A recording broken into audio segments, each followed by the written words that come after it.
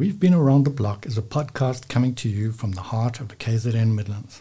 Hello and welcome. I'm your host, Anthony Jarvie, and today's guest is Grant Pringle. Grant is a product agronomist with Pannar Seed, and he is a repeat guest on this show. You're very welcome, Grant. Thank you very much for having me back, Ant. So, Grant, we are barely through last season and already we're looking towards next season. With that in mind, there are a couple of issues around soybean maturity that I'd like to discuss. And perhaps what we could do today is look at soybean maturity. What is soybean maturity? What influences maturity and how is it calculated? And then I think what is important is also why is soybean maturity important and how would you, as a producer, utilize this knowledge in terms of your cultivars? Great, and I think that'll be a very full topic to discuss, and I'm sure we can help unpack this for your listeners so that they get a nice clear understanding of how this all works and what it means for them as soybean producers. Right, thanks. Right, so we'll have a short break and then we'll be back and have a good look at soybean maturity.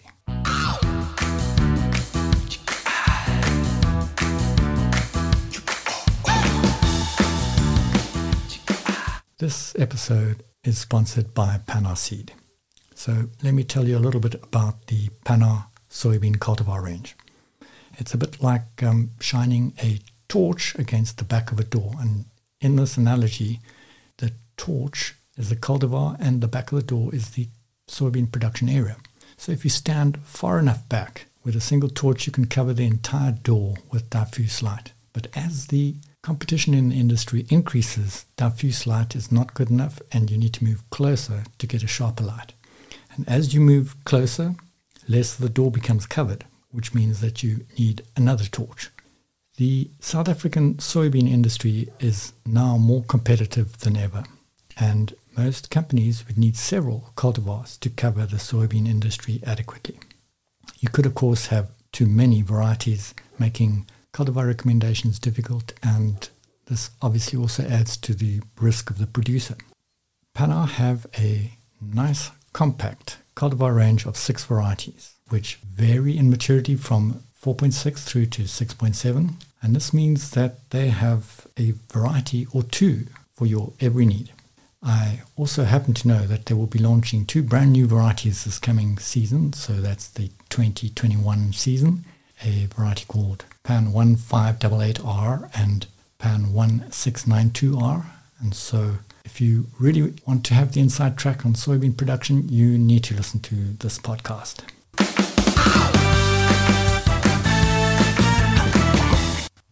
Right, back to the show. Today we are discussing soybean maturity. We know that genotypes vary in the genes they contain, which dictate their maturity. But we also know that maturity is very strongly influenced by environmental effects. So if we were to ignore the effects of genotype or ignore the effects of genes, let us unpack the environmental conditions which will dictate how long it takes for a cultivar to mature. Firstly, perhaps we should just define what we mean by maturity. When you say maturity, it actually means that the time it takes from planting through to harvest maturity, and that would vary based on temperature, based on day length. For the same variety at different locations with different latitude and temperature regimes. Right, yeah. So we use a relative maturity rather than an absolute maturity, and so you never say something is 120 day to harvest just because it might be considerably different at a different location, depending on planting date, depending on the height above sea level, which influences your temperature, depending on the latitude. Right, so maybe let's just give a couple of examples of that. So if you had a single variety which you planted in, say, Thabazimbi, and you also planted in Durban at the same planting date, and I know people don't plant soybeans in Durban, they plant Zol.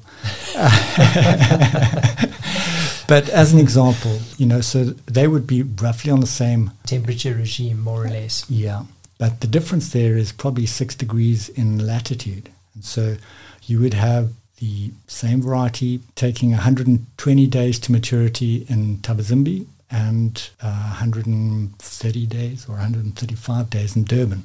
And that is the effect of day length, right? So that shifting north-south between the two locations, keeping your temperature regime reasonably constant, influences the maturity or the days from planting to harvest ready of a particular soybean cultivar. Yeah, and the way it does that is actually the flowering of the variety is dictated by both temperature and day length. And so it's actually it's the days to flower that are affected by the day length. And so from planting to flowering, the stimulation to get the variety to flower would be the combination of both day length and temperature. And flowering would happen roughly in the middle of the growing season, and so that also then affects when the variety would mature. So that was the effect of latitude or day length. If we look at a similar example of the effect of temperature, so if we used Greytown, which is at an altitude of about 1,000 meters above sea level, and Mooi River, and Greytown and Mooi River are roughly on the same latitude, so there's no differential effect of photoperiod. And actually only about 45 minutes drive between the two of them, so they're very close geographically as well. Yes, so they're very close together, but they probably differ in about 400 meters in terms of altitude. And so Mooi River is vastly cooler than Greytown. And so you may have a variety at the same planting date in Greytown taking 130 days to mature, and that variety taking 145 days in Mooi River. And so that is the effect of temperature. So that's giving you some indication of why it's important to be able to class your soybean varieties into these maturity groups, because it's going to influence your growing season in your particular location. And if you're choosing the wrong maturity group, you can possibly run into problems of the season cutting you short and getting caught out by frost or lack of heat units at the end of the season, and that could severely impact yield. Right. So the system we use, rather than using an absolute value like a number of days, is a relative system, and it's a system that is used all around the world, and it's called relative maturity, and cultivars are classed based on a biological control. And so if we say 5.5 in South Africa, that 5.5 would be a similar value in Brazil, in the US, in Argentina. So it's a worldwide scale. It's influenced by those two criteria of latitude and temperature. So wherever you take those products across the world, in a similar environment, you would expect a similar response in terms of number of days. Yeah. So in South Africa, we utilize varieties which fall in between maturity group 4.5 through to about 7.5. And globally, the scale works from 0 all the way through to maturity group of 9. And so the 0s would be better adapted closer to the poles, and the maturity group 9s would be better adapted to your tropical environments around the equator. And so if we look at a country like the United States that has these massive Great Plains, these plains have very little variation in altitude. So they're all sitting at roughly the same height above sea level. And so the latitude plays a massive role in determining which varieties are planted where. And so you'd see these bands of adaptation running across sort of concentrically from the poles, and closest to the poles, sort of in Canada and the northern US, you'd have 0s and 0s working your way gradually down closer to the equator where your maturity group 8s, and actually when you get down onto the equator, you'd have these very tropically adapted varieties, maturity group 9s. And so they have a very, very nice, clear system. It's not the same for us, right? Yeah, so in America, with as you've described it, with those big Great Plains, and as you come down the country from Canada, your classes will slowly start to get longer, coming down towards the tropics from your very polar regions. And that's, as you say, because all you're changing is your latitude. In South Africa, it's a very different situation. Most of our cropping happens in quite a narrow band in terms of latitude. But if you consider the climate zones from the Midlands of KZN through to the central Free State regions, the climate changes significantly. And temperature regimes and the rate at which heat units accumulate are extremely different in those two extreme environments. Yeah, and so our adaptation map would look more like a contour map, because what's driving our soybean adaptation is temperature, which is driven by height above sea level. Okay, so our maturity groups in your cooler environments, your earlier maturity groups from 4.5 to probably 5.5 to 6, do much better in those cooler environments. And then when you get to your hotter environments, you go from probably from 6 through to 7.5. That's where the adaptation of those longer varieties will come in those hotter environments. Right. Maybe what we just need to touch on is how do we actually go about giving any particular variety a maturity group, right? And so this is not random. Although in some instances one gets the feeling that they are randomly allocated. Yeah, that maybe a little bit of thumb sucking has happened in the past. So if we think that at some stage South Africa would have had to start using this global system, the way we got going in the start was we would have at least 2 reference varieties. So if you'd have, say, a maturity group 5 that you know is maturity group 5 in the US or in Argentina or wherever, and say a maturity group 7, then what you would be able to do is work out at the same planting date for those 2 varieties what the difference was in terms of maturity. So the one would say mature in 120 days and the other 2 weeks later. And if you plot a straight line between these two, you'd say each maturity group was roughly worth 7 days. And then using that formula, you could then work out, based on those 2 varieties, where all the other varieties fitted in terms of the maturity group classing. And so once you've got this system going, it's then quite easy to take the varieties that you've already classified and put them into a regression, which is essentially just plotting the varieties and fitting a line into that. And so on the one side you would have the maturity groups, and on the other side you would have the days to maturity, and you plot a line. And you use this line to then inform you of where your new varieties fit in on that scale. Yes. And that's basically the you would say simple method that is used to ascribe a maturity group onto a new cultivar. Yeah, so you'd say, okay, well, this thing took 133 days to maturity, and you plot up to the line and back to the axis, and it tell you it's 5.6 or whatever it is.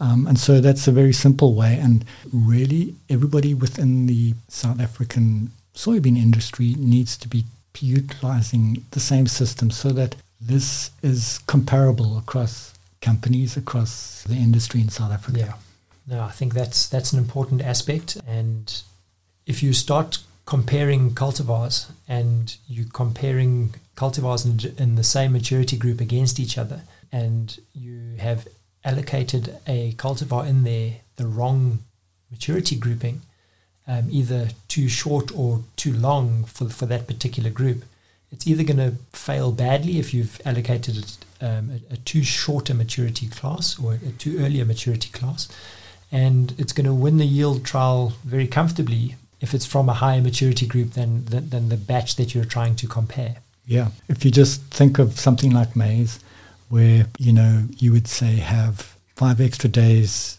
in order to generate yield, that variety is definitely going to have a better chance of beating the one 5 days shorter. Yeah. And that is one of the reasons why we need to have a similar system to be able to class varieties, so that we are able to compare apples with apples. It's a bit like, if you have all your standard 5s line up for the 100 meters, but one of them has failed 3 or 4 times. He's going to be 16 years old and he's going to whoop everybody. And he's got the long sideburns and the big moustache. Yes. Yeah. So it's the same thing. So it's a way that we use the system to be able to classify varieties similarly. and it's very important in terms of doing our cultivar recommendations. Actually, it forms the basis of cultivar recommendation because maturity group is so important in terms of how varieties are adapted. Yeah, so I think to that point, and as an agronomist, that is one of the key tools that we use when we advise clients on what cultivars that they should have in their package. And, it's all well and good to choose 4 or 5 different soybean cultivars, and it's probably also a good practice to choose them from a range of suppliers. But if you're choosing 4 different cultivars from 4 different companies, and they're all in the maturity group 5.5, for example, you've actually reduced your risk mitigation through your cultivar selection. So if you know the maturity groups, you can then spread those out depending on your size of your operation. You can help use that maturity grouping to spread your risk in terms of climatic risk, as well as your harvest risk at the end of the season. If you're planting a spread of maturity groups from early maturities through to late maturities, you're going to have that spread at harvest time too, that you're going to widen that harvest opportunity. Right, so it's not only harvest, so obviously when you're planting, it gives you a bigger planting window if you have a wider range of maturity groups, right? And then you go through the season, you would be flowering at different times, at different times, and this is important in terms of your climate, not only rainfall and that, but also in terms of diseases. So your disease pressure and generally your flowering period dictates how susceptible a variety might well be to something like, say, sclerotinia or rust. And so having more than one flowering period within your group of cultivars is important. It's a good production practice to have a wide spread in your flowering. And then we come through to harvest, obviously. Depending on the scale of the operation, you may wish to spread your harvest period over a longer time. Yeah, and you can tie this in with your machinery availability. If you're limited in terms of your harvest capacity, then this maturity grouping becomes even more important because you're able to then spread your harvest window over a wider period, and your one combine might be able to get through those 300 hectares if you've planted 3 different widely spaced maturity groups. But if you did the same number of hectares with one, say, for example, a quick maturity group, you may be very, very compromised when it comes to harvest, that you're halfway through and getting caught by rain and unpleasant harvest conditions, and you're unable to get through your harvest window or your harvest period with the equipment you have available. Right, Grant. Before we wrap up the show, you guys at Panaar have a fairly unique way of grouping your varieties together for cultivar recommendation. And so everybody does it based on maturity, but most companies would have 4 groups, so they would base their recommendations on whether the variety was in a maturity group 4, 5, 6 or 7, whereas you guys have a more simplified method where you've grouped the varieties still based on maturity, but into 3 groups. Tell us a little bit about that. Yeah, so we've tried to simplify to some extent, and we've changed the boundaries on which we peg our maturity groups, and we've basically come up with 3 classes. The early group, which is maturity groups 4.5 through to 5.4. We have a medium group, which is your 5.5 to 6.4, and then your late group, which is 6.5 up to 7.5. So that's reduced the number or the complexity in our recommendations to some extent, because if you want an early, do you need a 4.6 or is a 5.3 going to be all right in terms of fitting the bill for that early segment? And from our perspective, we believe so long as you're in that early group, that early end of the spectrum, whether it's a 4 or an early 5, there's not going to be a huge management difference in terms of those products. The same with the longer growers, whether you have a 6.9 or a 7.2, it's not really going to change the recommendation to any great extent. Right. So actually, the groups that you put them in are still only one maturity group wide. That's correct, yes. But it's really optimized for the range that we have in South Africa. That's right, yeah. Okay. Well, that's a wonderful system, and certainly cultivar recommendations is one of the more difficult aspects of soybean agronomy, right? Correct. And so well done to you guys to simplify this for the producer. Very good. Right. So, Grant, I think we should wrap up the discussion now. It's been wonderful chatting to you. And until next time, it's been a gas. Take care.